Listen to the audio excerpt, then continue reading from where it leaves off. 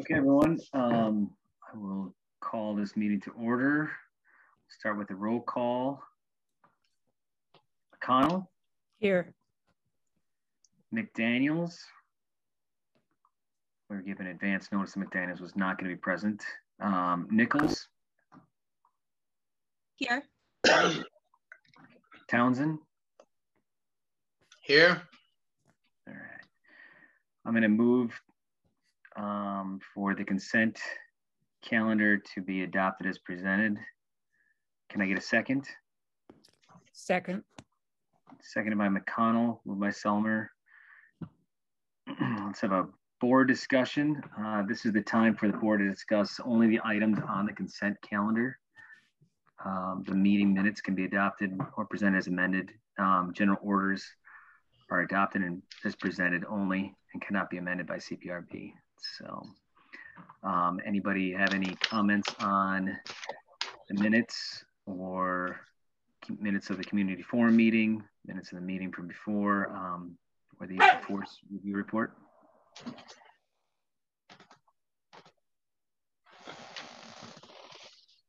Okay, if none, we'll go to step 3, which is public discussion. We'll ask the public if they have any comment or questions regarding the consent calendar. You can please raise your hand, use the raise your hand button if you're on Zoom, you'd like to be called on. If you've called in, you can press *9. We'd ask the comments be limited to 3 to 5 minutes. A minute here for the public to chime in.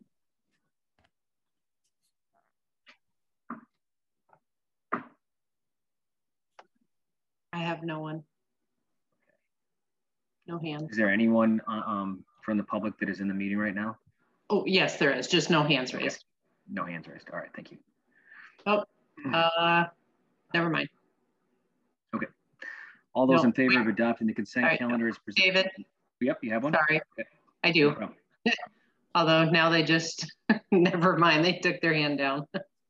We'll have, this is just for the consent calendar, so there might be another time for them to raise their hand. All those in favor of adopting the consent calendar as presented, say aye. Aye. Aye. Aye. All those opposed, the ayes have it. Item number 3, new business. You're only supposed to be discussing the items that are listed here. First one is General Order Iowa City Police Department 01-01 bias-based policing. Amanda, you asked to have this added to our new business for further discussion. You have drafted a recommendation letter. I will first turn it over to you to kind of present this, and then we can talk about it as a group.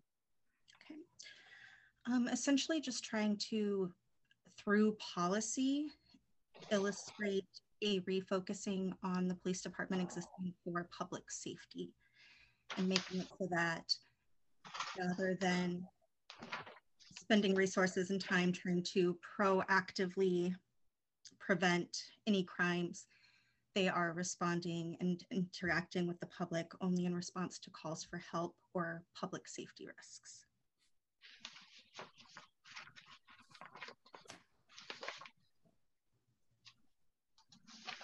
Does anybody want to comment on some of the proposals? They are in our meeting packet. Hopefully you've had a chance to review them. They are highlighted in green. The changes are, and then she has the draft letter as well there.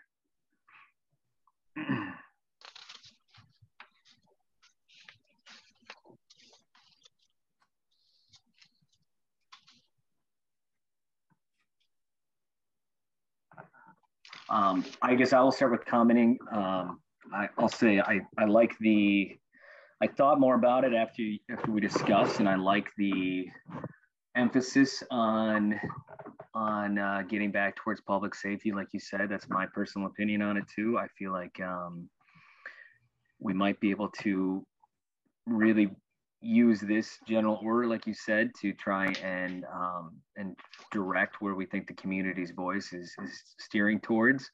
That said, I think that we also have a lot of we're we have to remember a little bit that there is, decades upon decades of constitutional law on this that have gone through with intense professionals kind of delineating the bright line for police officers and where they can act and where they shouldn't act. And that's a tough line to draw. It's hard to articulate that, and it's hard to get all the circumstances when we all know that no two circumstances look the same to officers and to the community members out there. Nobody's going to have the same reaction either way. And I'm a little concerned that, if we start to try to draw the line where I'm looking at some of these presented changes where crimes that present public safety risks, if we try to redraw that line with ambiguity, that it's going to lead to a lot of confusion and a lot of issues that will arrive both legally and also, I think, just of inaction or action and what's proper. I wouldn't know, what necessarily qualifies as a public safety risk for a crime. Is someone using drugs in public or carrying drugs in public, is that a public safety risk, or is that someone that's just a non-violent offender and we need to focus on violent crimes?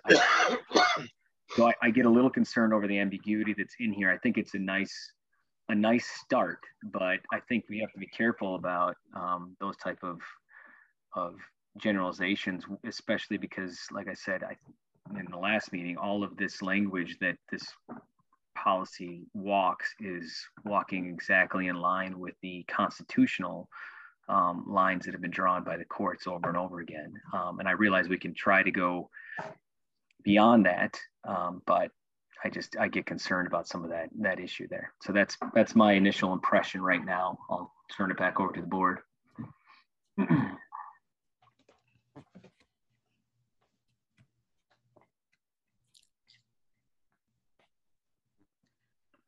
Orville, if you're trying to talk, you're on mute.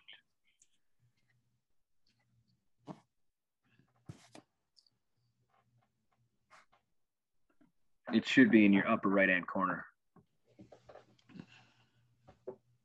If you kind of hover over your screen, it will tell you. Otherwise, it's bottom left-hand corner sometimes too.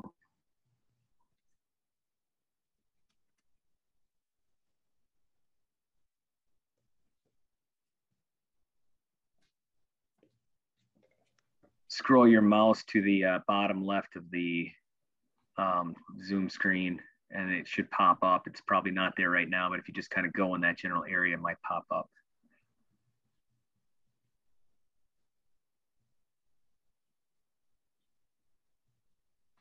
Still can't hear you, Orville.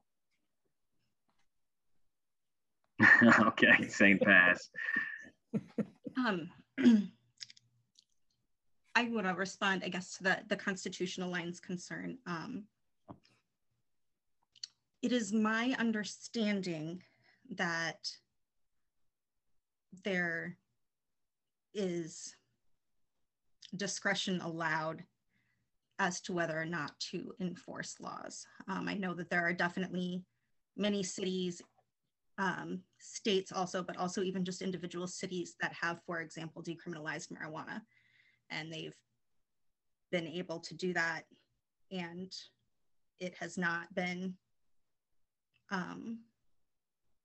they haven't had to get rid of those laws due to constitutionality issues or those policies.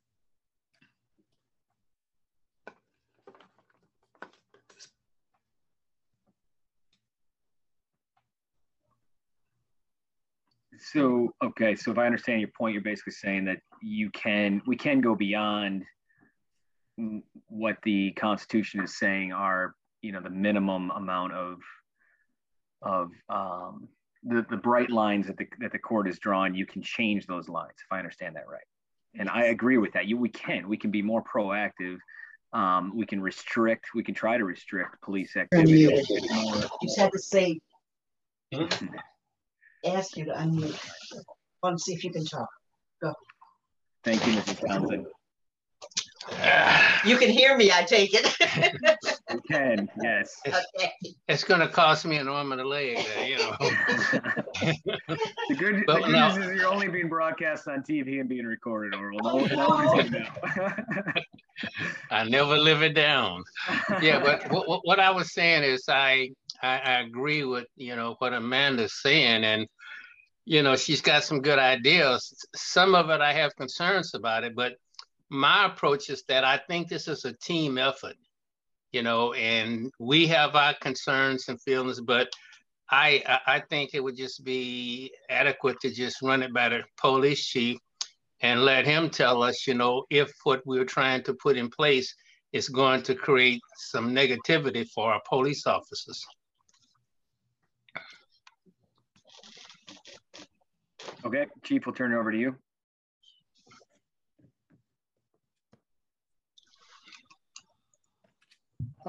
I share some of the similar concerns that David shares. I think there would be some legal and possibly some liability issues. And I also think that there's some legislation that's on the governor's desk that could prohibit policies like these from being enacted. The Back the Blue has a specific section that talks about policies that prohibit officers from enforcing laws that are on the book. So that's something that would have to be looked at by legal if you guys put this forward. And again, just so we're all clear, this is a recommendation. That's all that we can do is submit this, and you know we can send it up and present it to the city council for discussion or chief of police for implementation. But it's just recommendation. I think Amanda, we share the general notions on this. I think it's a good spot that we need to look into. My concern about it is that it's written in a way that and it's kind of tough because it's a general order. It's not meant to be necessarily to replace all of the constitutional laws or laws that are in the book and to you know decide where an officer should act or not act with regards to every particular crime. And yet the changes that we're proposing directly implicate, you know, several, a book full of potential crimes and whether or not an officer can act in there. And so for that, I feel like we need an incredible amount of specificity as far as what would be considered, what wouldn't be considered. And I'm wondering if we did this kind of approach, if we couldn't scale it back a little bit and say, you know, with an eye towards a goal where the police presence should be one that is geared towards public safety, one that is focusing only on dangerous crimes wherever possible, where we might be able to say where we'd like in that area, we would like the officers where they best could to exercise their discretion enforcing, you know, these policies with that kind of goal in mind. If we couldn't take it back one step and not draw such a bright line for the officers right here, redraw that line, but also say that we'd like some of that to be the more the focus, but not say that that's just where it's going to be, that they can only act where it's, for example, dangerous, or only act where it's a question of public safety. Because I personally am thinking, you know, just some random examples that come to mind. If somebody's vandalizing my car or somebody is, you know, trespassing in my house or something, you know, and I'm not there, I still want the police to be there. I'm not calling them. I'm not there. I don't know about it. I still want somebody to, if my front door is open in the middle of the night and somebody's walking out with my television and my bicycle, I want them. I haven't asked for them to be there, but I want them to be there. And I want them to start looking for that crime, and it's not really a public safety thing. So I just wonder if there's not another avenue to be creative so that we can, again, and I don't want to just pay lip service. I know what you're saying, but at the same time, I don't think we're in a position to go out and identify every single law that no longer is one that they should be trying to enforce on their own or look for suspicion of and act. So that's where I come on right now. If I'll give you a chance to rebut or give your thoughts. Yeah, I would actually like to respond to that. So in my mind, in the kind of scenario that you're describing, someone coming into your house and walking out with stuff in the middle of the night, I find it unlikely that that would be something that an officer would just stumble on. Correct me if I'm wrong, if that does happen often. But I feel like that would be something more like where a neighbor would see something suspicious and a neighbor would call in. And then at that point, it would become a call for assistance, a request for assistance, which is also listed in the policy as a reason for a police presence and for police intervention. I feel like really once we start getting to what looks suspicious to an officer,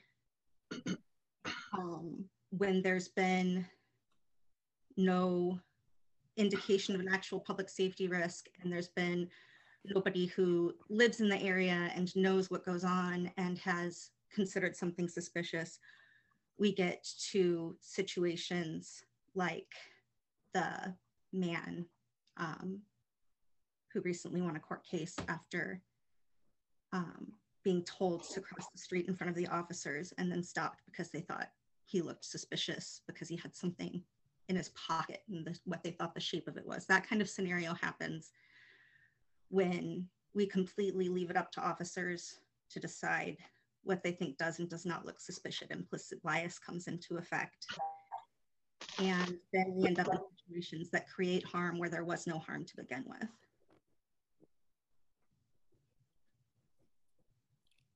I think that if the officer's left to decide whether a hand in the pocket might just be a hand or a gun, would be public safety issue and also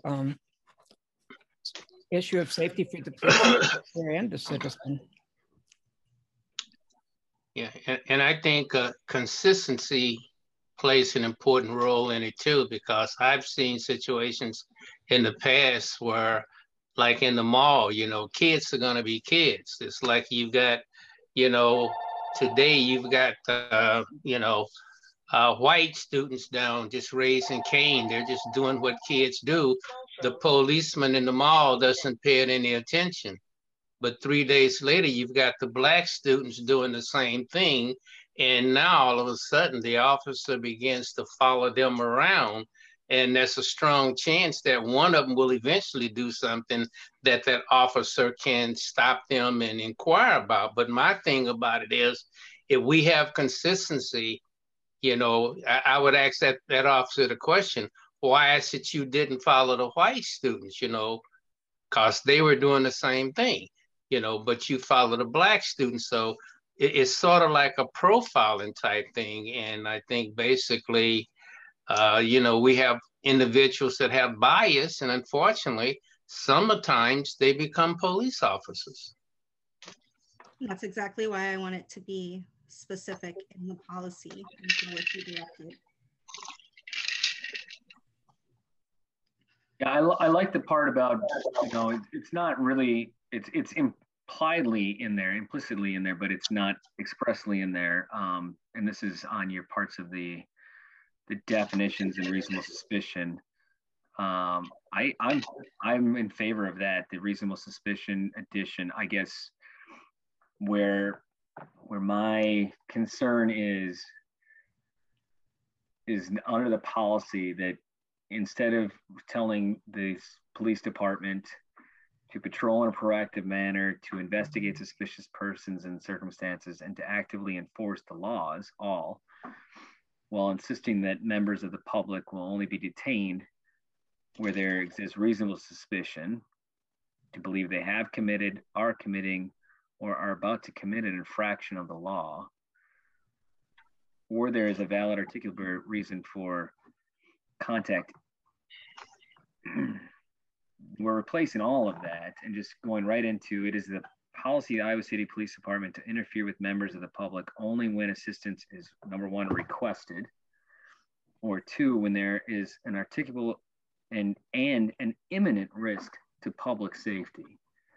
And so I just feel like that the pendulum swings way too far on that. I think that's way too broad of a paintbrush. And I guess I would just disagree with the idea that the officers are not able to see crime and to observe crime when they're out there and you know, have a presence. And I think people know that this is the policy and that the officer's not going to enforce anything unless it's an imminent public safety threat, and that's the policy that we put in place. This is going to be a place that I'm not going to, you know, I think it's going to be very much like worse than in Amsterdam, you know, where it's going to be, things are going to be flaunted in your face, and there's going to be a lot more going on, and the officer is just going to stand back. That's how I feel that the broad brush is going. And so I just want to say, I think there is room for some more guidance in the policy where we can say we want focus on these things, and we want to acknowledge that there is some type of inherent bias and racial bias and trends, implicit bias. Absolutely, I think we can put that stuff in there, and we can say, let's have a focus towards public safety, towards imminent threat, and a shift away from what we would consider more, you know, harmless or less harmful type public intoxication, those type of things, those type of crimes. I think we can emphasize that as a policy procedure, but I don't think, as it's written right now, I know I'm not comfortable with limiting the police officer with such a broad stroke and what the consequences and the fallouts would be. So I'll turn it back to you. I hear what you're saying.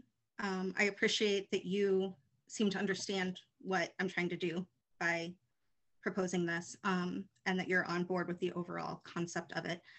I do want to respond, you know, to your concerns about public reaction in response to the policy change.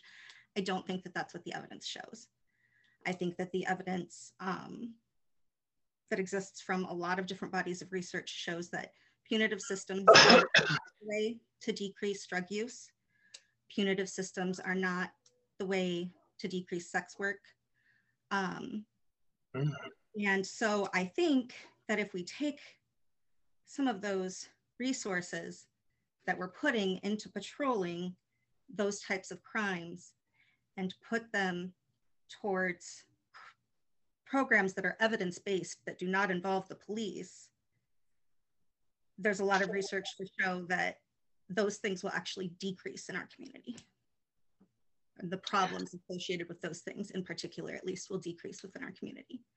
Yeah, David, is it possible that we can take the approach? I mean, we as a committee, we're coming up with, you know, recommendations that we feel, and all of our recommendations we're making because we want to, number one, we want to, you know, benefit the public, but at the same time, improve our police department. Is it possible that we can submit these recommendations and then leave it up to the police chief and the city council and the attorney, city attorney to, you know, come to what's possible and what is not? That's what the procedure is. That's all we can do is make recommendations, and then we can make the decisions and on all of those things that you suggested. So yeah, I have some, you know, I'm hearing some things that, you know, Amanda's saying that I don't agree with, but then it's like she has her opinion, I have my opinion, and I hate to see us shooting each other down. So, you know, I would feel more comfortable just taking it and us passing it on to the forces above and seeing what happens. Well, I mean, yeah, we all have our different opinions, and this is why we discuss them right now and come to some type of resolution on we want to, as a group, present. And I don't want to be shooting people down, but at the same time, we're discussing a policy that, you know, is a pretty large monumental change here with some consequences that we are saying we want. And I don't know if, well, I'll tell you, I'm not comfortable in presenting this in its present form. And, you know, I would like to see some changes, and that's what we're discussing right now. I'm not trying to just shoot things down and say, not going to happen. You all might disagree with me, and you all might want to present it in its current form. We haven't really voted on that yet. That's going to be coming up. I just want to say, I don't think I'm not comfortable for the reasons that I stated. I don't mind putting, I think we're on the right track with some of the notions we're trying to get across. Directly to Amanda's point on, we'd like to take some of the resources from the police department and take them away from the punitive side and investigating the punitive side of these things. I think we could focus on those as a notion, saying we would like that to be the focus of the police department. I also think that there's other programs that we've implemented that we haven't even given a chance to go into effect right now. I also think, historically speaking, the police department is moving as far away from that, or farther away from that type of enforcement right now, as the arrests and things coming through are coming in. Public intoxication the arrests are way down. We now have some of these avenues for them to put them in, not in the punitive system, and where to hand them off to. You know, that is different than telling the police department in this policy that they are not allowed to act unless they're requested to act, or unless there is an imminent public safety threat. And so everybody's clear. Imminent means, you know, it's happening right now. It has to stop right now, not even in a future type of thing. It is going on in front of them pretty much. It's something that they're witnessing. And I just think that pendulum has swung way too far here. And that's what we're suggesting on the policy change right now, that we might want to move up.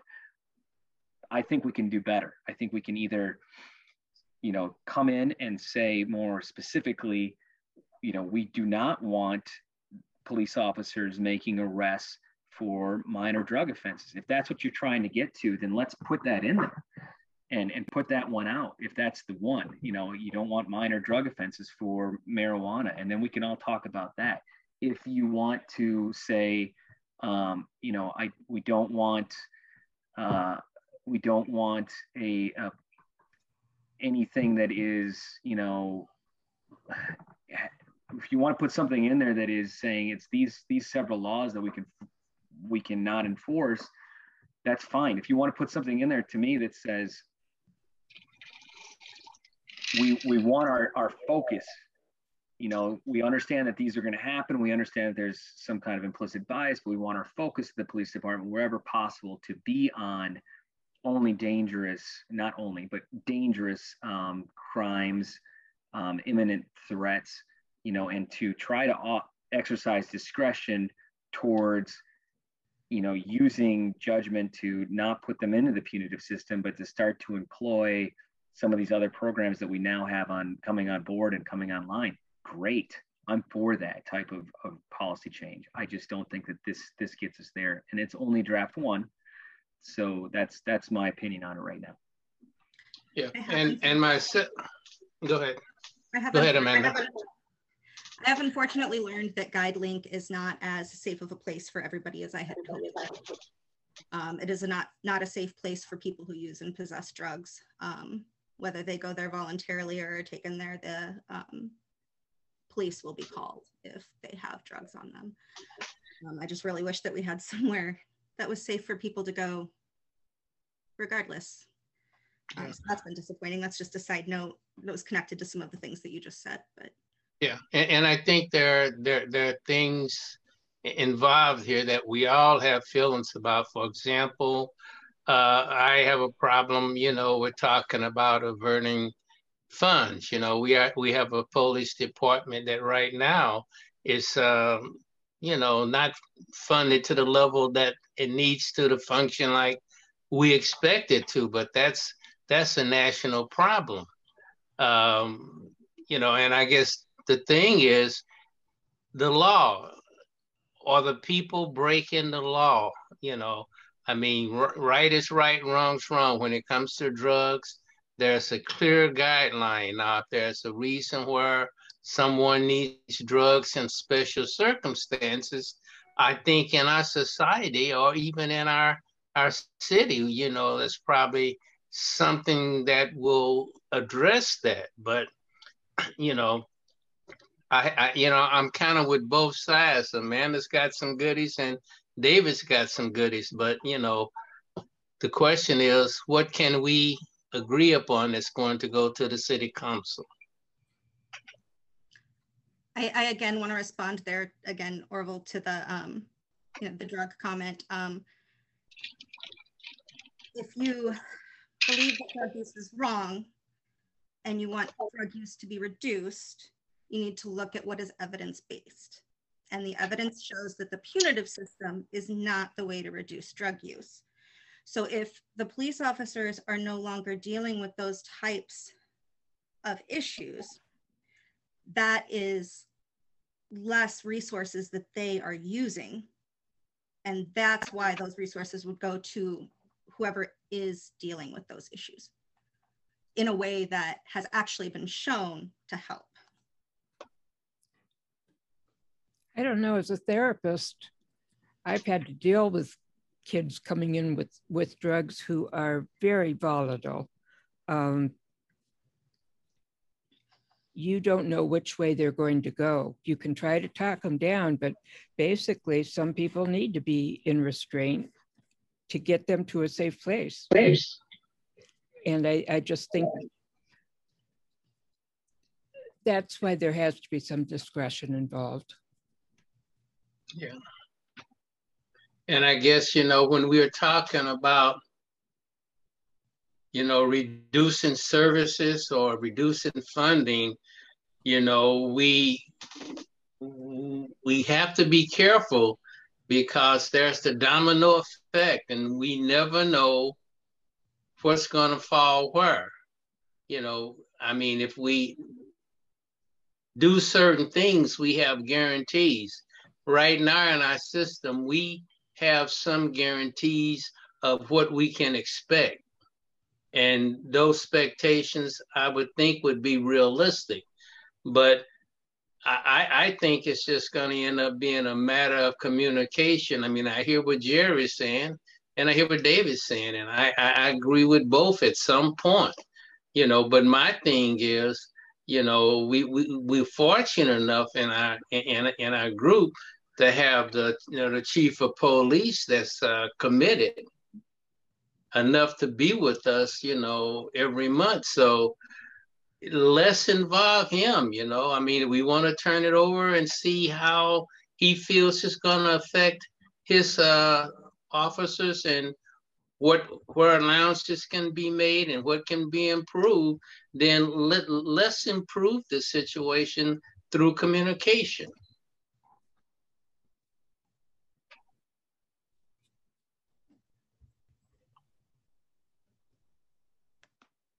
I don't know. Was that where you're asking the chief to opine on something directly there, Orville, or what was? Well, you know, I don't want to put the chief on the spot by dumping this on him right now and saying, give us a response. But what I'm saying is, we can discuss things, and obviously we're not going to agree, but we can kind of iron it out so that when we do vote on it, you know, we're taking the best that everybody has to offer and making that recommendation. And then it's going to go to the chief and to the city council, and, you know, they'll deal with it. But I just want them to be involved because I don't know what the circumstances are and what obstacles the chief is dealing with. I have no idea what impact that a decision that we might make is going to have on his staff, because he's the one that knows that right now there are probably some areas that are real thin, but he's making it work out because he's moving things around and he's doing the best with the resources that he has. You know, so all I'm saying is, you know, we have to take all this into consideration. We just can't assume that this is a perfect situation and we can just come up with things and throw it out there and, you know, make it right. It's not going to work that way. Okay, right now, just keep everybody on task. We're talking about whether or not we want to submit the proposed revisions as a policy recommendation for the bias-based policing general order 0101, which goes to the policies as a whole. My opinion right now, again, is I think you could put, we would like to have a focus on public safety. I think we can write right in there that we would like to have a statement articulating the role of implicit bias and reasonable suspicion, some policy statement against that, justifications for stops that are predicated on bias. I'm okay with that. I really think those are good steps that we can start to do this. I think we can say we'd like there to be this other focus-driven thing. I disagree in going as far as telling the police officers that they cannot act unless there's either one, a direct call for their action, or two, some type of imminent risk to public safety and a dangerous one of that. I think that wipes away their ability to enforce and exercise discretion on lots of laws that I think, you know, theft, beyond drug use, harmful drug use, where they're using the drugs, how they're using the drugs. I mean, there's a lot in that's packed into that. I also think that it raises the constitutionality concerns that I have, and the bright line for the officers and how they're going to act, and the legal bias. I think there's a lot packed into this, and it's a very sweeping change with, you know, a simple paragraph Xing things out and saying only under these two conditions do we get to act. That's where I'm drawing the line here for my vote. I'm not prepared to send this to the chief just yet in its current form. If it came back to me, and it had those kind of changes, I think I would be very interested in reading through it again with an eye towards that. If what we want is to tell the police officers they're not to enforce certain drug offenses together, period, then I think that needs to be a proposal by itself. And we could talk about that in another day if that's all you're trying to get at with this. But right now in its current form, I think it goes well beyond even the drug use into lots of areas of the law that are being swept away as far as where the police officer can act and can't. And I'm not on board with it presently. So that's where I'm standing. Amanda, it's your proposal. I'm going to send it back over to you one more time, and then we'll do a quick vote. Okay. Well, you know, I guess basically, you know, I'm not disagreeing where you're coming from, David, but I think we all have expressed some concerns about the way it is now. But, you know, and I think Amanda is aware of where we're coming from. Are we going to send it back to her to present a second draft to us that address our concerns before we vote on it?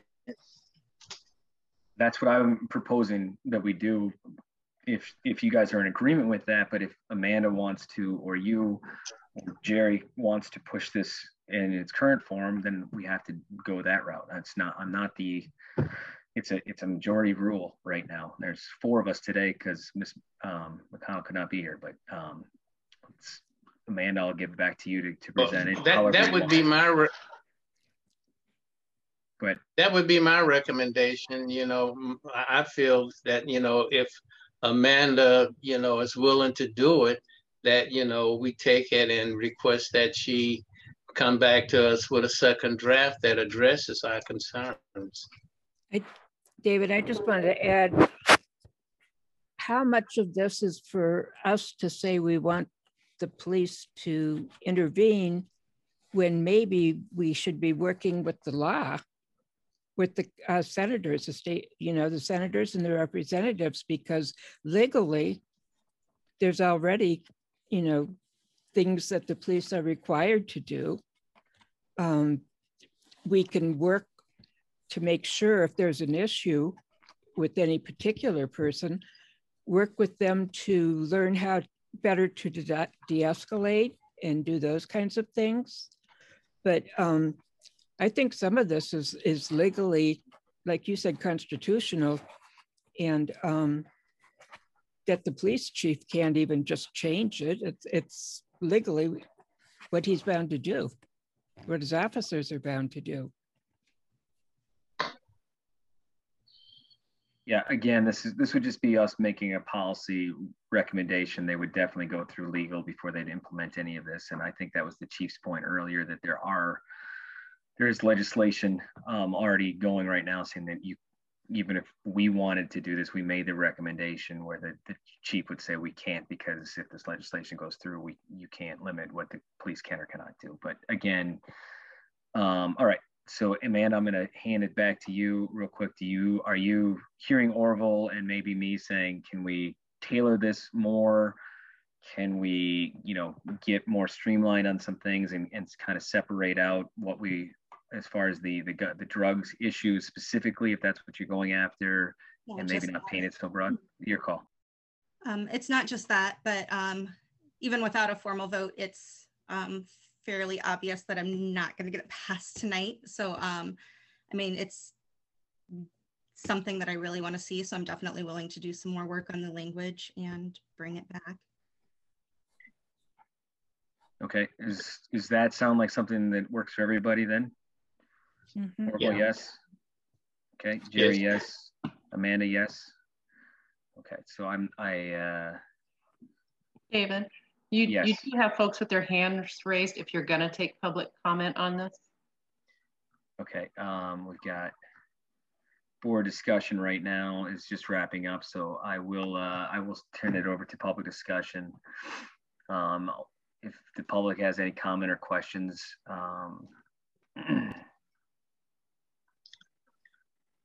they can use again, the raise hand button or press *9 if you called in by phone. Looks like we have Tara and then Stephanie. Hello, can you hear me? Yeah. Yes. Thank you all for the opportunity to speak. And thank you for all of your work that all of you are doing. I'm calling in today because I was actually so encouraged to see these suggestions being put forth. I hear some individuals saying that they're not comfortable with what they're seeing. And frankly, I'm not comfortable with the damage that has been done to the relationship between the police and some of our residents. I feel that there's a real urgency to look at some of the work that needs to be done.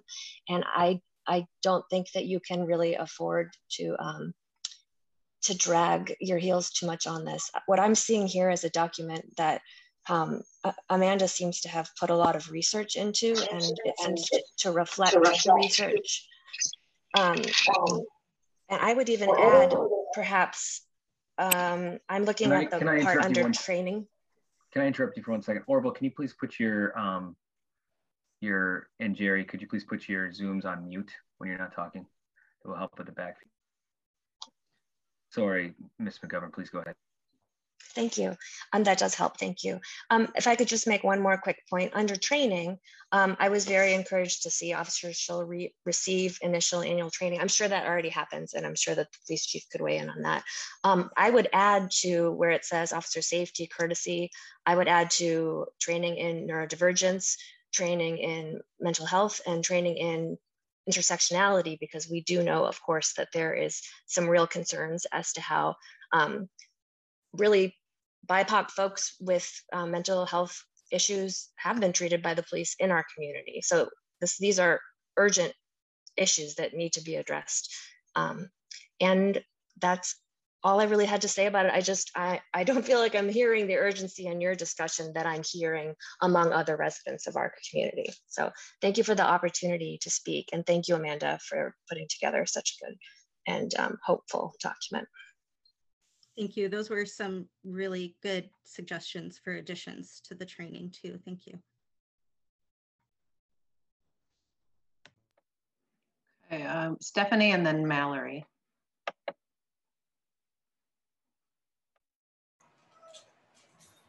Okay, can you hear me? Okay, great. First of all, I'm Stephanie, and I wanted to thank Amanda for making us aware of these changes. And I'm not going to weigh in on the rights of the board to dictate to the police department what is and is not a crime. But what I would like to offer is an example. Some years ago, not that many years ago, 2 or 3 years ago, maybe, my daughters were both dating people of color. My one daughter was dating a young man whose family immigrated here from Guatemala.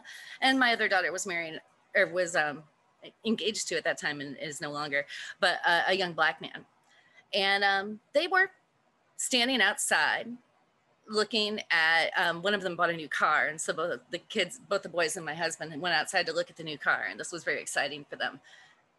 And all of a sudden, a police officer that drove through our neighborhood on a regular basis and never had stopped once, drove through the neighborhood slowly 2 or 3 times, and then slowed down and asked my husband, "Is there a problem here?"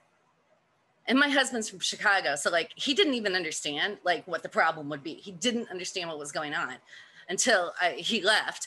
And I'm like, and he's like, that was the weirdest thing. He's like, and he came back again. He's like, "Are you sure everything is okay, sir?" And I'm like, "Honey, it's because they were Black. It's because they were Mexican and you were a white guy and they were talking to you." So the officer just jumped to these conclusions that there must be something wrong. So that's the kind of stuff that I felt like these kinds of recommendations, like, I think you're way too bogged down in the, oh, what are we going to do if they have drugs? And not looking at nobody called the police. Nobody wanted them there. We didn't ask for their help. And all of a sudden there were police pulling up in front of our house, hassling my daughter's boyfriends. Because why? Because of the color of their skin. And that is the sort of thing that goes on in Iowa City that has to stop. And I think, if nothing else, the thing that Amanda has added to this is in the review. I think that on an annual basis, where DE, where she has changed may to shall, I don't understand why the police department isn't already doing that. The school has to provide a public statistical summary of how they perform per race and ethnicity. That was talked about in the school board meeting tonight, is their numbers are dismal also. Why isn't on an annual basis, the department may make a statistical summary of all profiling complaints? No, that information should be available to the public. We should be able to see it, to see whether or not our police department is pulling people over disproportionately because they're people of color, or pulling people over disproportionately because they're neurodivergent. We should have that statistical information already available to us. And I feel like we got really bogged down in this discussion on like oh, what are we going to do if they have drugs, and what are we not going to do if they have drugs? When some of the things like that we're talking about are just like pulling people over just because they happen to be Black or Hispanic kids talking to a white guy. I mean, let's face it, that's what's going on in Iowa City. It's not, oh, we're pulling over these kids with drugs. It's, oh, there's a white group of kids walking through the mall and there's a Black group of kids walking through the mall. Who is the police officer going to follow? And those are the kinds of things that we're talking about. Those are the kinds of things that need to be addressed in this city.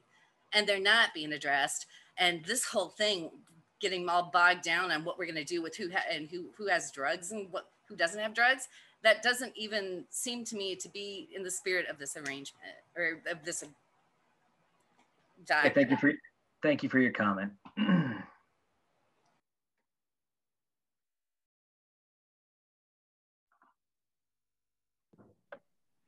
Ms. Hellman?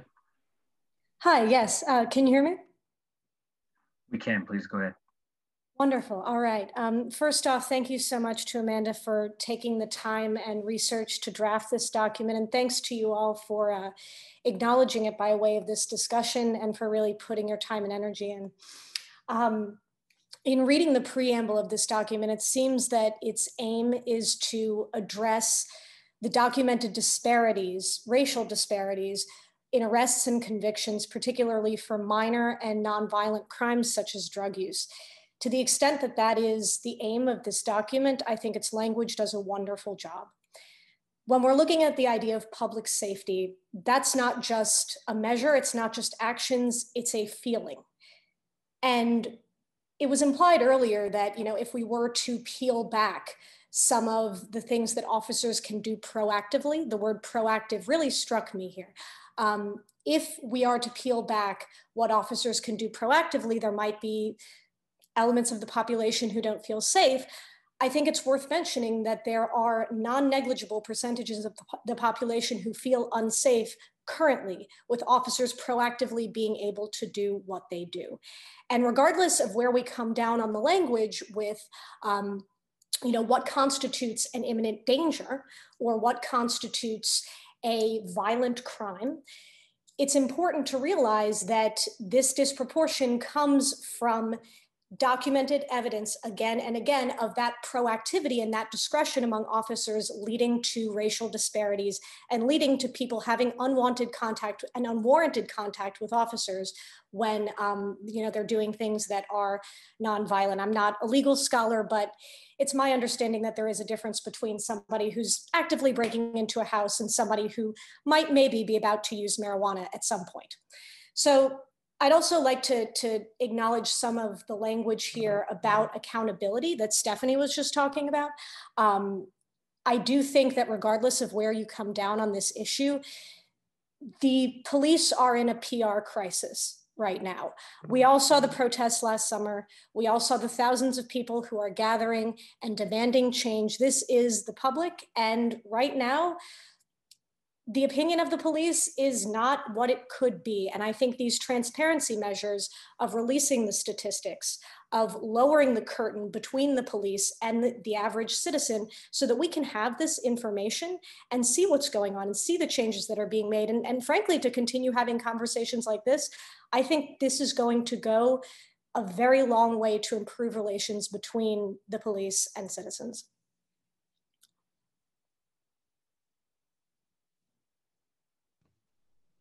Thank you. Thank you for your comment. We've got one more, David. Eleanor. Oh, and Andy. Thank you for the opportunity to speak. My name is Eleanor Taft, and I'd like to speak in support of the proposed changes in the bias-based policing policy. First, I'd like to respond briefly to a couple of items that came up tonight.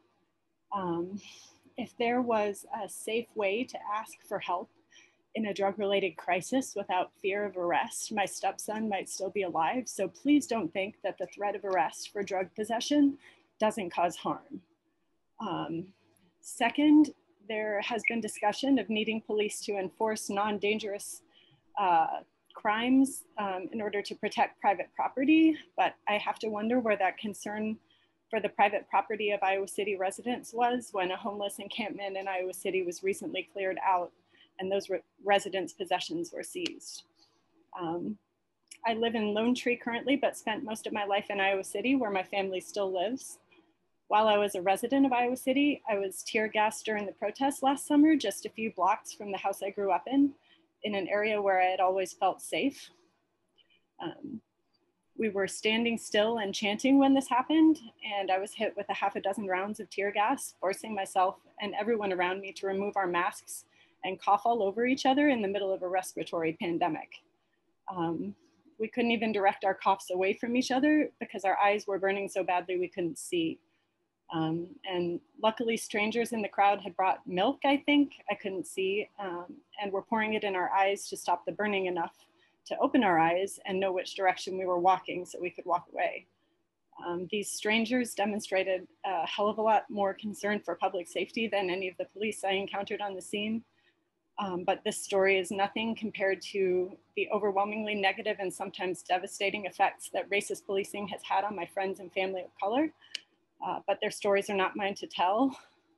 However, I do think it's telling that my only personal experience of police violence was while standing with people of color to question these racist practices.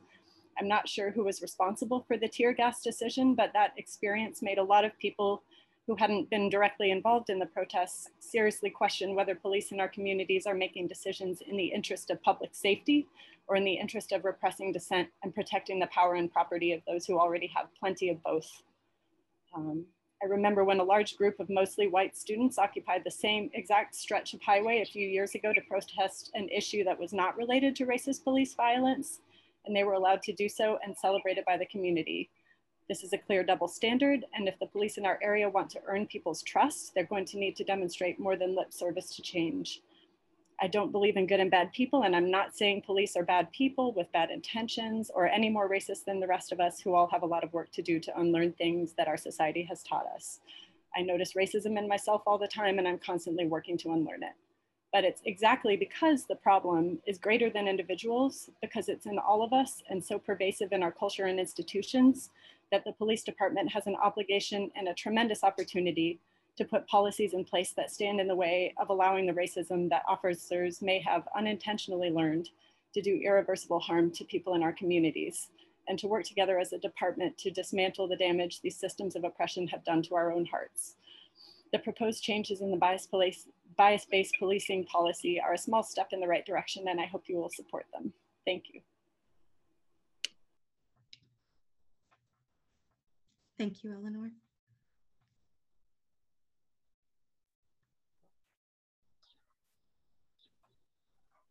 Mr. Thomas, go ahead.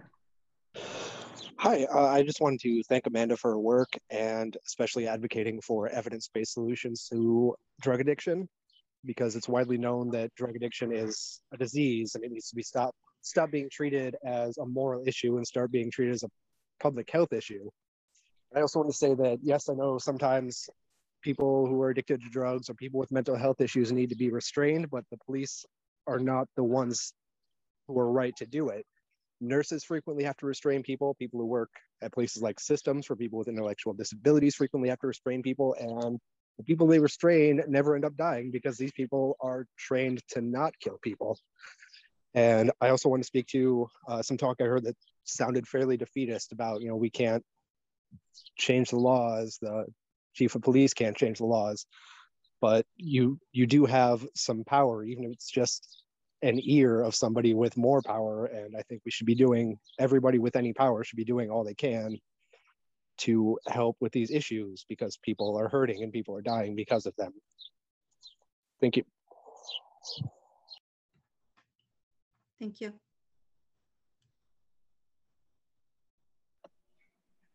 That's all I have, David. Does anybody want to respond to that after hearing the public comment? I'm sorry, what was that? Does anybody want to respond or make another comments after hearing the public's comments? Well, I just, from listening, obviously, we've got some changes that need to be made, but just listening to what the individuals who were speaking had to say, if you want to talk about profiling 101, then we would ask our officers to simply just ask them, when they see individuals of color and they're getting ready to interact with them, if they would just ask themselves the question, would I react to this situation if these individuals were white? And basically that tells a lot about the story. I mean, basically, I've been in our city since 1962, and we've come a ways, but we've got a ways to go. But, we've got individuals coming into our city with attitudes that aren't the best. And sometimes they end up on our police force, so the question is, how do we deal with that?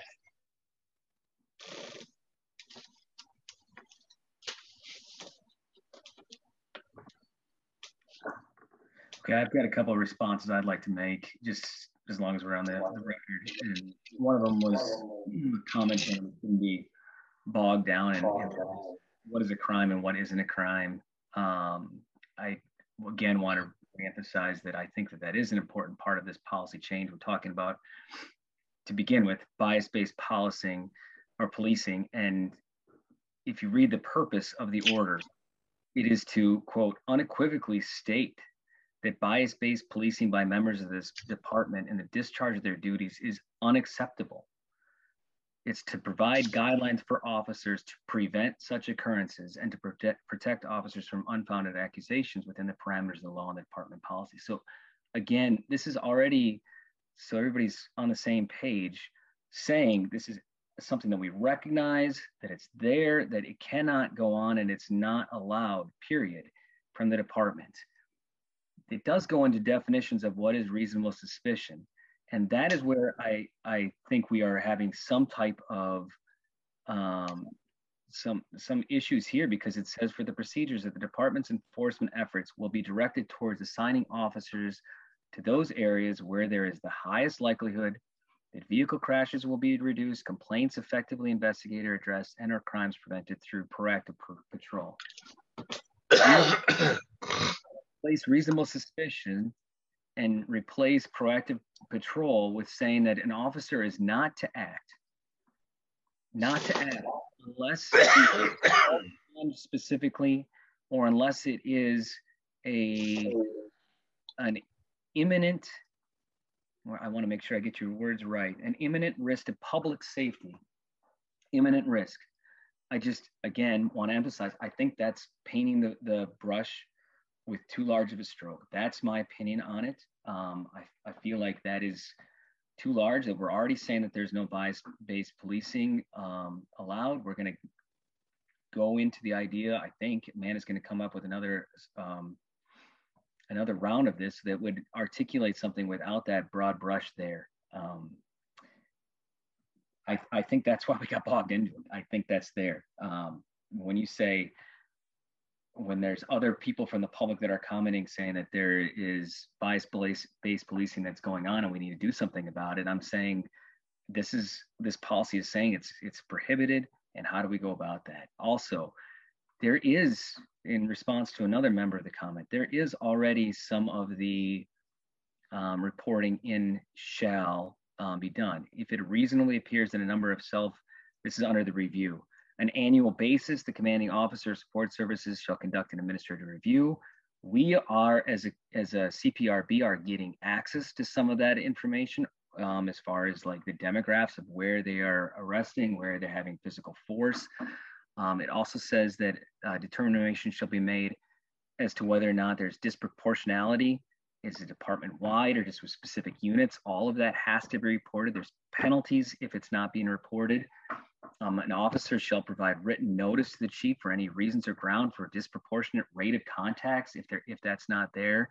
So I'm in agreement with some of these things on an annual basis to change it to shall. I think that's fine. I don't think that's what we were bogged down about. I just want to back it up and say you are eliminating a lot of the officer's capacity to act with the language as is currently drafted, unless it is somebody asking him to ask or asking for it to be an imminent threat to the public safety. And I think it's a big deal. Ms. Hellman commented that she draws a distinction between actively using marijuana and breaking in and entering. There's not in the languages that currently exist. There's no distinction there for an officer to act or not act. There's not public safety, imminent risk to public safety by somebody walking off with some public property there. And so an officer would not be able to act as it's currently proposed as a policy right now. I think there are some ideas that people have about where we're heading and where we want to be. I don't want to try and say that this isn't a defeatist type of thing and we can't do it. The idea is that we go back, we be careful with what we're asking so that we can get to a very productive and reasonable solution to these things. I also think that I want to remind people where we are limited, just so that we're not, when we have some members that are asking, well, is this something that we send to the board? Is this something that where there's legislators? Our role is just to make these recommendations. I think we can make these recommendations. We should be making these recommendations. I like that we're here to do that. I'd like that I was part of that for a long time. But that's what it is. I was trying to explain that is our role, is to make recommendations, and we're doing that. We're working that out. It does not mean that we get to go and draft the legislation, or that we can be doing that. So I just was trying to draw that line. That's my best that I can to respond to some of those comments straight out. Amanda, go ahead. My concern about trying to get more specific is that we're not going to catch things like what Stephanie Hoffelt described. You know, what do you have any ideas for other wording that would prevent an officer from stopping and asking people multiple times if everything's okay after driving by multiple times when there's nothing happening to indicate that there's any reason for that to be necessary? That kind of a scenario that was just described by one of our community members. How other wording, like, I'm curious if you have any ideas. Well, I would say number one, I think we're all, as you know, Mr. Thomas said, we're all trying to do our best right now. So if I were to see that, if I was Stephanie Heffel right now, and I think I would call and I would file a complaint. And I think that within our policy right now that says it's anti-bias policing, that would be something that officer would have to explain himself for, and that we would be able to investigate for, and we'd all proactively do that. So I think number one, we have some type of check on that. There's no reason why that officer, if that was the circumstances, wouldn't have to account for that. Chief, I could pass it over to you. Am I right? If there was complaint there, not only would we be looking into it, but the department under this policy would be looking into it, correct? Yes. Yep. It would, just like you said, someone would file a complaint, and then we would investigate it, and that's how it works. Number two, as a civil rights lawyer for a long time, I would take those cases to court, and I would sue the police officer, and I would try and sue the police department if I needed to, and I would also sue them under the policy. I did that, and you can win those cases, and that's a deterrent in and of itself as well. You know, and this again these are prohibited acts. What Ms. Hellman has described was a prohibited act. And I'm not going to say that we're going to ever draft legislation or a policy that is going to cover everything that's going to happen. But what I can say is that the policy is already saying that is not supposed to happen and should not be tolerated. But this policy we've got it proposed also says officers are not supposed to act if they're seeing crimes that we know are crimes, unless it is an imminent threat to public safety and unless we are telling them, go ahead and act. And I think that goes too far. So if there's other language that can come out from it, I think we could say again, and I've said this before, with an ear towards, or with a focus towards public safety and exercise of discretion away from these, with an idea that there is, and I like your language, and I told you this too, I like it down to the bottom, that there is no justification for implicit bias, and then implicit bias is in there, and we need to be careful of those things. That is how we do it. We strengthen this policy, and we all take it upon ourselves in the CPRB to act when we see it, and we speak up when we see it. And, you know, David, and backing up a little bit, you know, I think basically, I think in the past, we've kind of left a major player out of the equation, and that's the public. You know, we're talking about putting our information on the back of policemen's business cards. That's so that the public can be aware of a resource if they have concerns.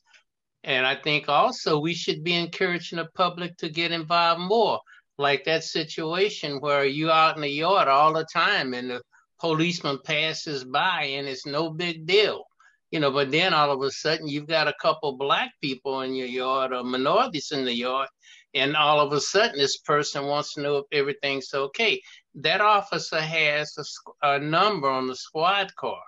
And I think basically this is the kind of information that needs to be gotten back to the chief, because, you know, the chief cannot, you know, correct a situation unless he knows that it exists. we are collecting data already, and that's also a penalty if they don't report the data accurately in here. But we are already collecting a lot of this data, and we are bringing it in, and so we can all participate in our oversight besides the auditors that are taking place as well. Again, I think we're not. I didn't like how it was like, well, David's point versus Amanda's point on this. I don't feel like we're too far off, and I would suggest even that the police isn't that far off on a lot of this. I just think that we need to be careful about where we are drawing that line and where we are trying to redraw this line right now. And our language, as you have it drafted in that paragraph right now, shifts that pendulum to a point where I don't think it's going to be safe for the officers for legal reasons. I don't think it's safe for the public. You know, for lots of safety reasons. I want to go back with a finer tooth pencil here and really try and dig into that.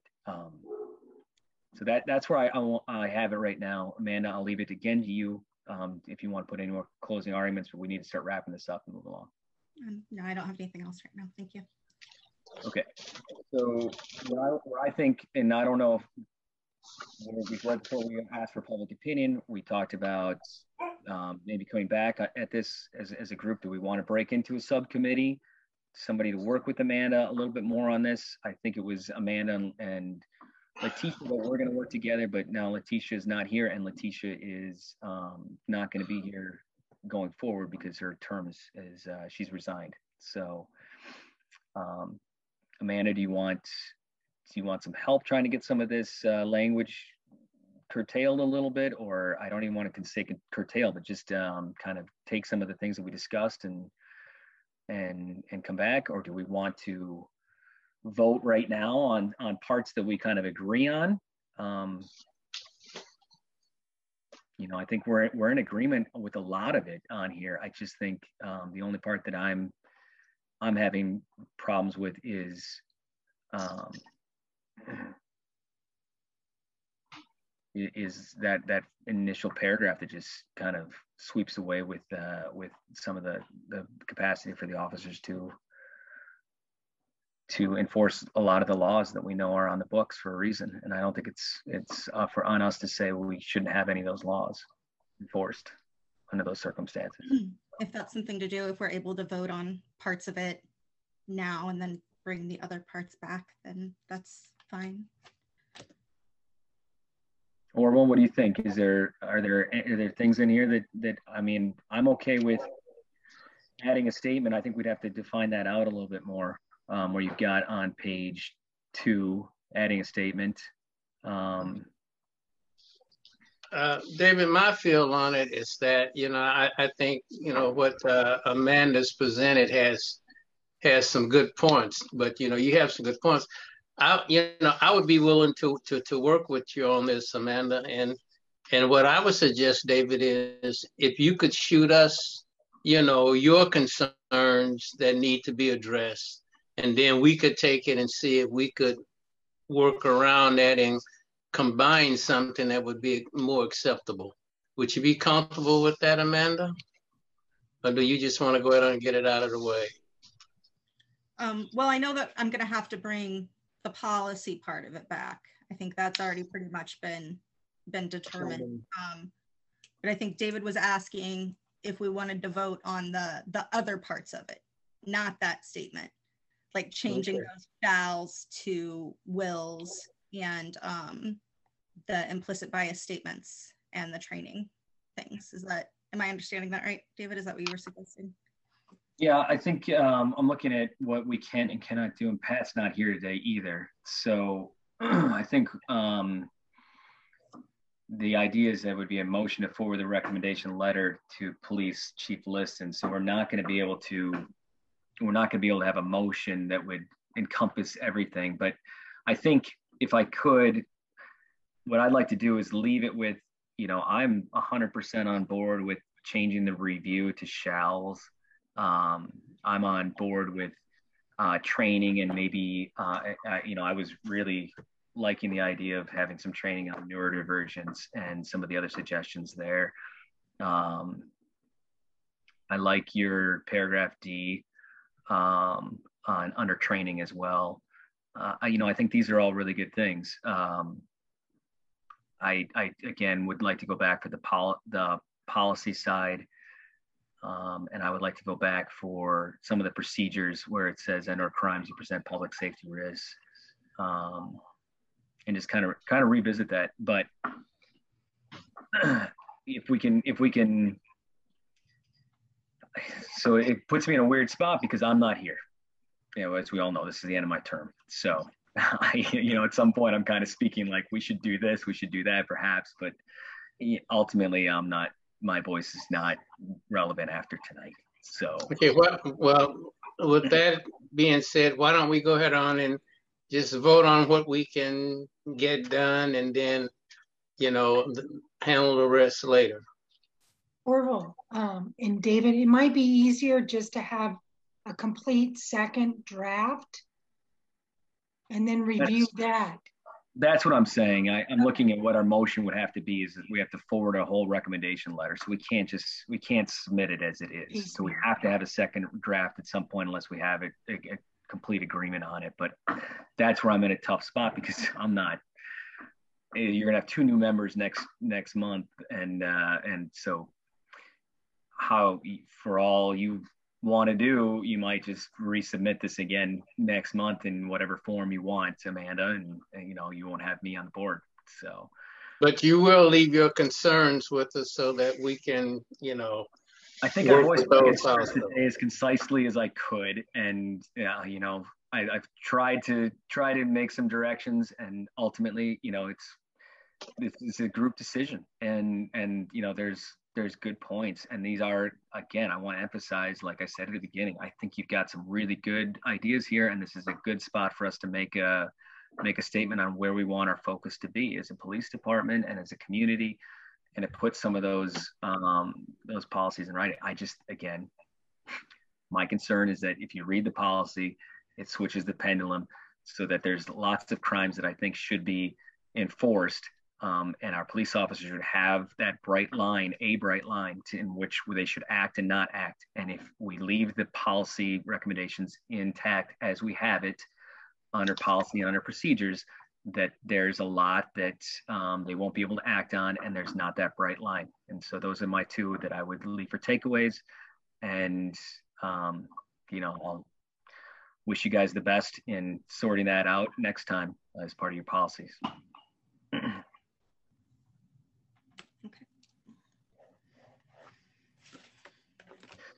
All right. We've got a couple more things to get to tonight, so we'll have to move things along. Item number 4, old business.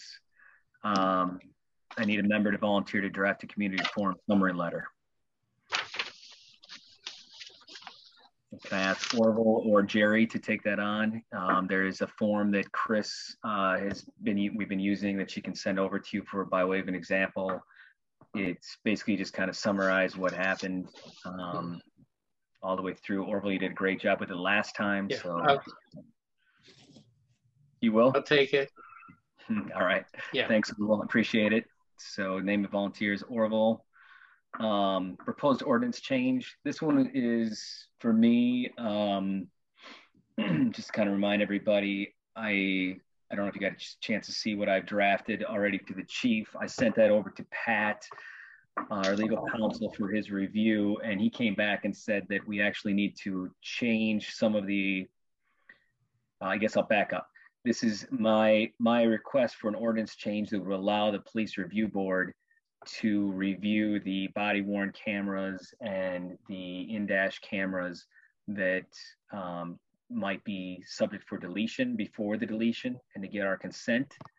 It would also allow the police review board, I would like to have the power for the police review board to review all body worn camera violations that involve turning off the body worn camera at a time when it should have been already activated, or in car camera at a time when it should have been activated.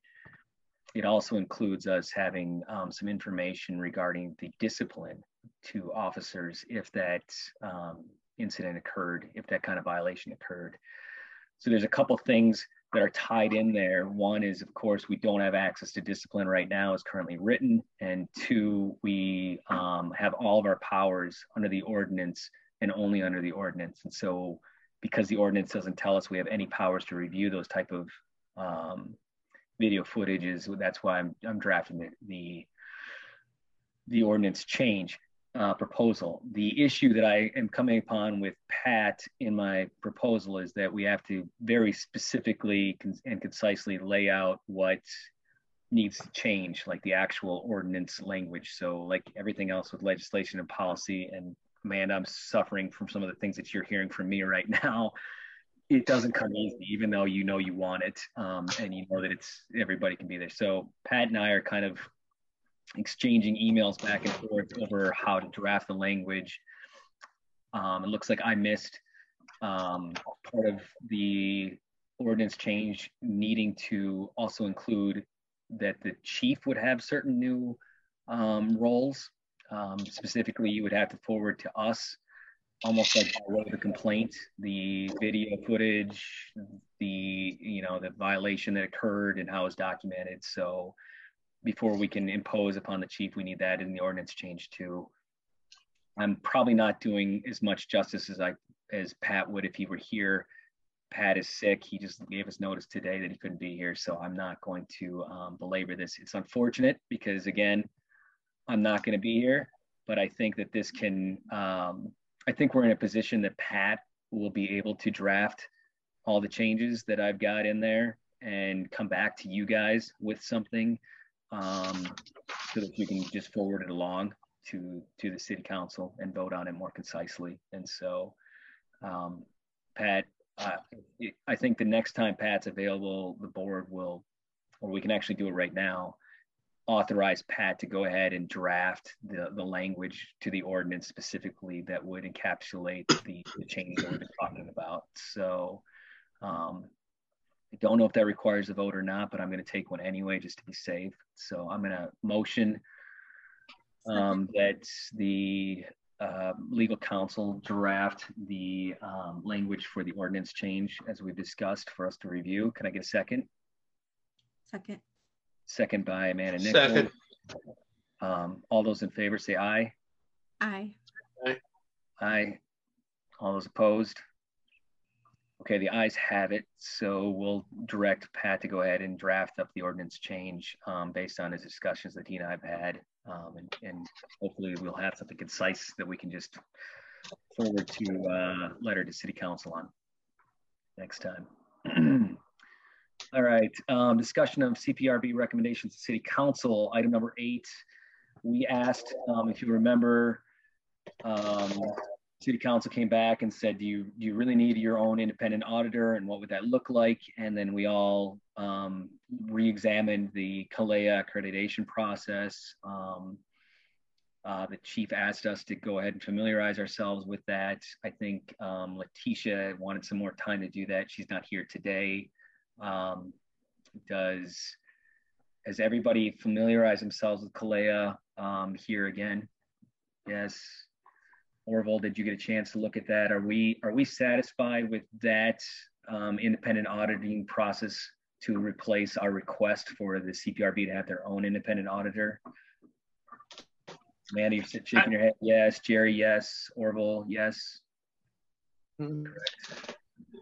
You know, I guess this does a good job, but you know, I think we should leave a little leeway. Like if there are circumstances where something happens and we have concern, then we should be able to, you know, request one.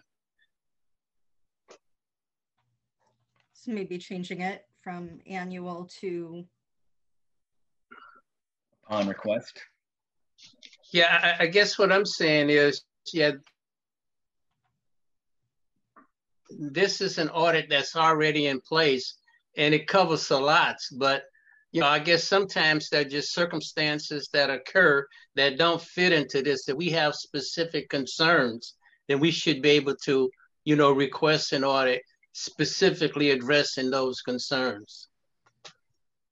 Okay, I like that. I think that's smart. I'm going to task you, Orville, with getting with Pat or another council member and coming up with a redefined request basically for that item. Okay. That and then hopefully you'll have something to present next time so we can respond to that request from the city shortly. Okay. Does that sound fair, Orville? Yeah. Great. Yeah, I'll take care of it. All right. Item number 9, the CPRB shall be provided city funding to promote awareness. Orville, did you get a chance to look into the cost of officer business cards? Yes, it did. And we have that here. The cost for the conversion to business cards that would have, you know, our information on the back. The cost would be, let's see, $3,314.15. And that would just be a one-time thing to, you know, get the conversion and get things in place just that first time. And then the city, you know, the police department would take it over. Okay, so basically that's like your setup costs to replace all the business cards of all the officers out there right now, so that they have that on there, or like some sticker that basically would go over it, or what does that entail? Well, now that's printing. They talked about stickers, and myself, I would prefer that we go with the printing. I'm not comfortable with stickers, but this is for conversion for printing costs. Okay, so we basically take all the business cards and reprint them. And yeah, I think we have like 85 officers that we I wish we had dealing 85 with. officers. And this is just a one-time thing too. Yeah, I mean, we have 85 slots. Right. You know, no, but this is just, you're right. This just to get the ones we currently have reprinted, and then the new officers, we print them anyhow. So that shouldn't be a cost on you. It doesn't cost us any more to print that stuff on the back for the new officers. So we'll pick it up from there. Yeah. Okay. Thanks, Steve. What about the other parts of the promote awareness? I think Amanda and you and Letitia were spearheading this as a subcommittee for stream meetings on Facebook, website enhancements, that kind of thing. Do we have some kind of budget proposal for them yet? I was a little confused on that part with the announcement that all public meetings are now being recorded, but then I think it said available after 48 hours, right? So they're not going to be live streamed, but they're being recorded, and then what's happening? They're just a link placed on the website, or? I can help with that a little bit. This is Kelly from the city clerk's office. So what they're doing, since the majority of board and commissions are on Zoom, they're of course just taking that Zoom recording, and our communications department is putting them on the website. I think it's on City Channel 4 and YouTube. I think somehow they marry each other. But we'll put links on each of the commission websites so that the public can find those more easily. And then I don't know if at some point they're gonna look at live streaming. Right now, the hard part is as we transition back to in-person meetings, getting things set up in enough spots that we can record and have audio and video to keep taking those meetings and putting them online and having them available. So I think that's our first priority is making sure we have the ability to do that, and then possibly look at the live streaming down the road. Okay. Would you be the person for me to contact to try to stay up to date on that information? Sure. Sure. Okay. Thank you. And I'm sorry, Kelly? Yep. Okay, thank you. So yeah, I mean, as far as the live streaming part, there may be a limitation on how many, I suppose, that I'm not aware of because I don't do that many, but I know that just a regular paid Zoom account, there's no cost to live stream your Zoom meeting. Right, but it would be. Once we move to. Right, exactly, back to in-person. Chief, correct me if I'm wrong, but is there information now given to people that are arrested regarding their right to file a complaint with the CPRB? Would the city channel number 4 be able to broadcast things like that? They have a library even where they keep all the previous films that they've done. But if they could make regular broadcasts about city, publicity about the City Review Board and how people can file a complaint if they need to, or if they have suggestions. David, I'm going to check on that for you. I don't know exactly, to be quite honest, and I don't want to tell you something that's not factually correct. I think it'll certainly help make it a lot easier once we have those business cards printed out. Sure. I think that's something else that if there was some kind of form, with all the paperwork or any citation they get that just says, something on that form anyway that says you could contact, that would be, and if it's not there, Chief, I hate to task, but maybe if we could ask that you look into the costs of, starting to print those materials with that additional, what you might propose would be the right material. If it says, I don't think it necessarily has to be a separate flyer, but maybe where it informs on your court case, or on, what happens next, how to get your stuff. If there was some other box there that would also put something on, if you have a complaint, you may also consider contacting the CPRB, following steps.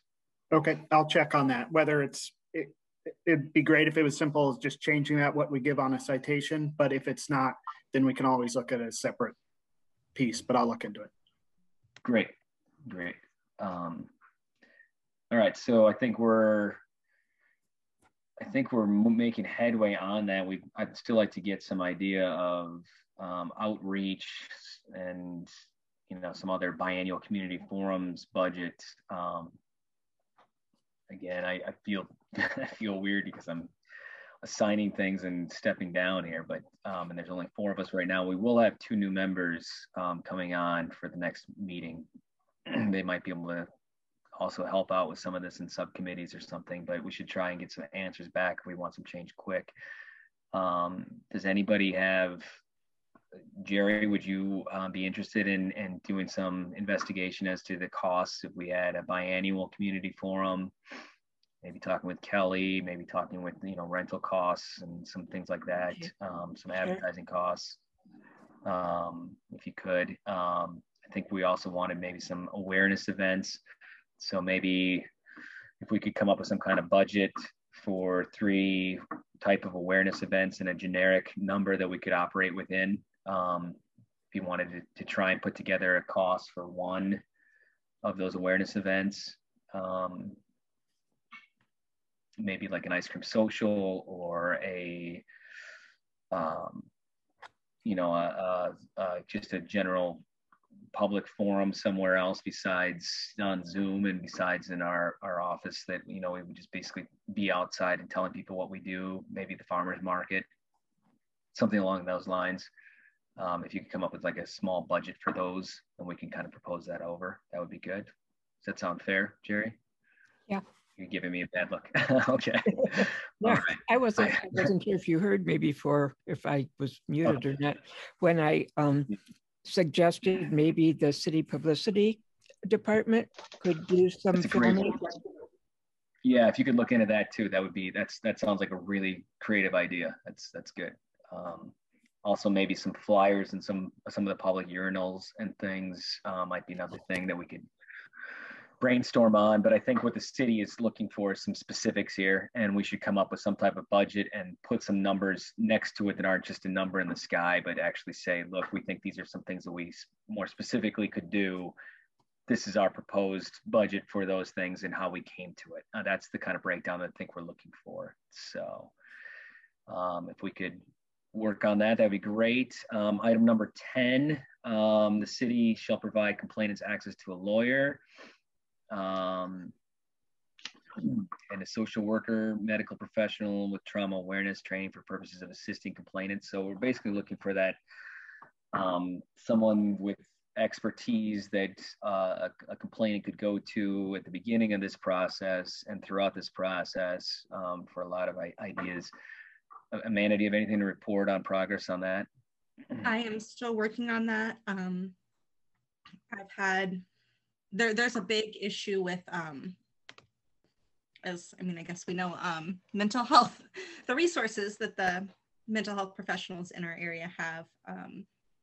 And so I've had a couple of them that have said, you know, we'd love to help with this. We just don't have the staff. You know, it would be something the city would be paying and contracting for, but they don't have the staff for it. And then there are, I'm sorry, I do not have which ones are which straight off of the top of my head right now, but there are two that I'm still in conversation with that it's taking a while because they have to take the conversation to their boards to let me know if it's something they think they can do and about what kind that would cost. So kind of our board schedule, but I am actively working on that. I just don't have anything yet. Okay, and Letitia was supposed to draft a report and cost of the services for the complainant lawyer. Letitia's no longer here, and she's not going to be back next month, as we discussed, having resigned. So that kind of puts things back into your guys' lap here. I think outreach could be made to the public defender, and if anybody's gone to them already, we could probably, as a opinion, there might be some issues legally with where do you draw the line on having a client, you know, and having that attorney-client representation versus just being someone there to help draft legality and tell you like what your rights are.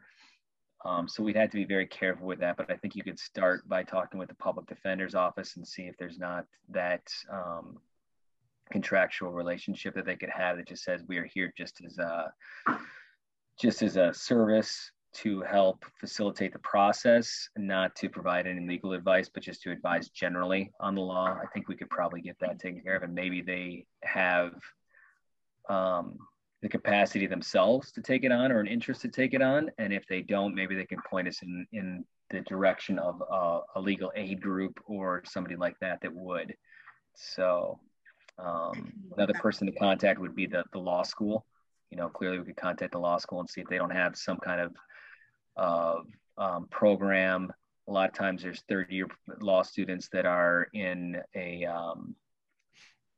some type of class that work focuses on evictions or focuses on, you know, criminal defense or justice project.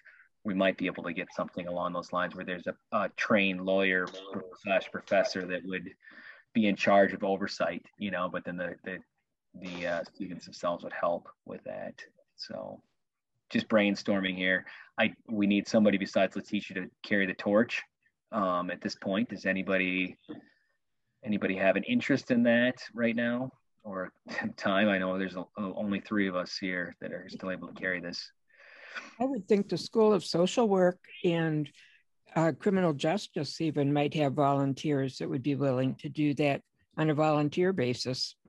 Yeah, would you be willing to reach out to them, Jerry, and look into that? Excellent. Sure. So let's start there with that. And Orville, would you be willing to give a call to the public defender's office and see if they wouldn't be able to start on something like that? Okay. Okay. I can check and the then law school. Amanda, do you want to go to law school? I hate to tally things up, but that's, I'm not going to be here next month to tell you what I found. So it's going to be tough. All right.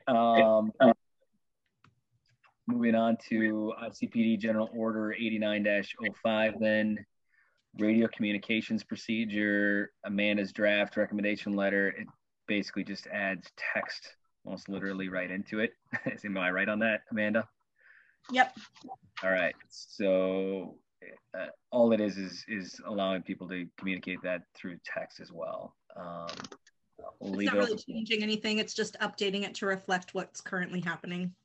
Okay. Does anybody have any board discussion? Okay. Public discussion. If anybody wants to raise their hand button or press *9. Okay, not seeing any of that. I'm going to motion we forward the recommendation letter to Chief Liston. Is there a second? Second. Second by Townsend. All those in favor say aye. Aye. Aye. Aye. All those opposed? The ayes have it. We'll forward that letter over to the chief. Public comment of items not on the agenda. Commentators shall address the board for no more than 5 minutes, please. This is one where the board shall not engage in discussion with the public concerning said items.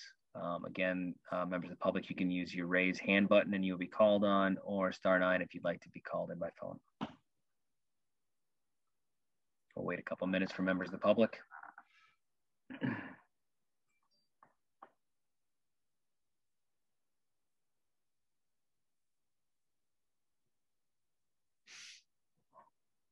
Have anything? No. All right. None. Board information. Anyone from the board want to suggest any items to be added to the next meeting as new business? I'll comment and say that I am doing orientation of 2 new members, and that will be concluded before the next meeting. We'll be reviewing all the items in the packet, the ordinance, you know, what their roles are, etc. So I will hopefully have them up to speed and ready to join in. Staff information. I don't have anything. Okay. Tentative meeting schedule right now, we're scheduled for July 13th and August 10th, both by electronic Zoom meetings. Anybody have any known conflicts with that? Want to change the dates? I'll be gone the month of August for 3 weeks anyway, from the 3rd to the 24th. Okay, are you wanting to move? Are you able to appear electronically on the 10th? I might be. Yeah. I think I did that last year, or tried to. I forgot. Or you can call in as well, Jerry. Okay.